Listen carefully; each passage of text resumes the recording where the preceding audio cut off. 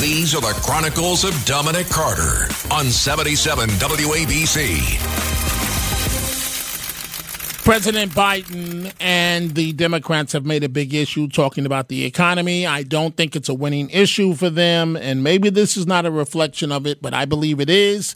Department store chain Macy's is cutting 2,350 jobs and closing 5 stores as it aims to streamline its operation.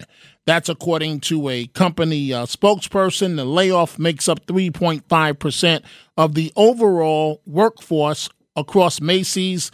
The company operated 722 store locations as of January 2023 and employed 94,570 full and part-time employees, excluding seasonal hires. And so this news comes as an investor group is consisting, that is, of Arc House Management and Brigade Capital is putting pressure to take Macy's private in a $5.8 billion offer.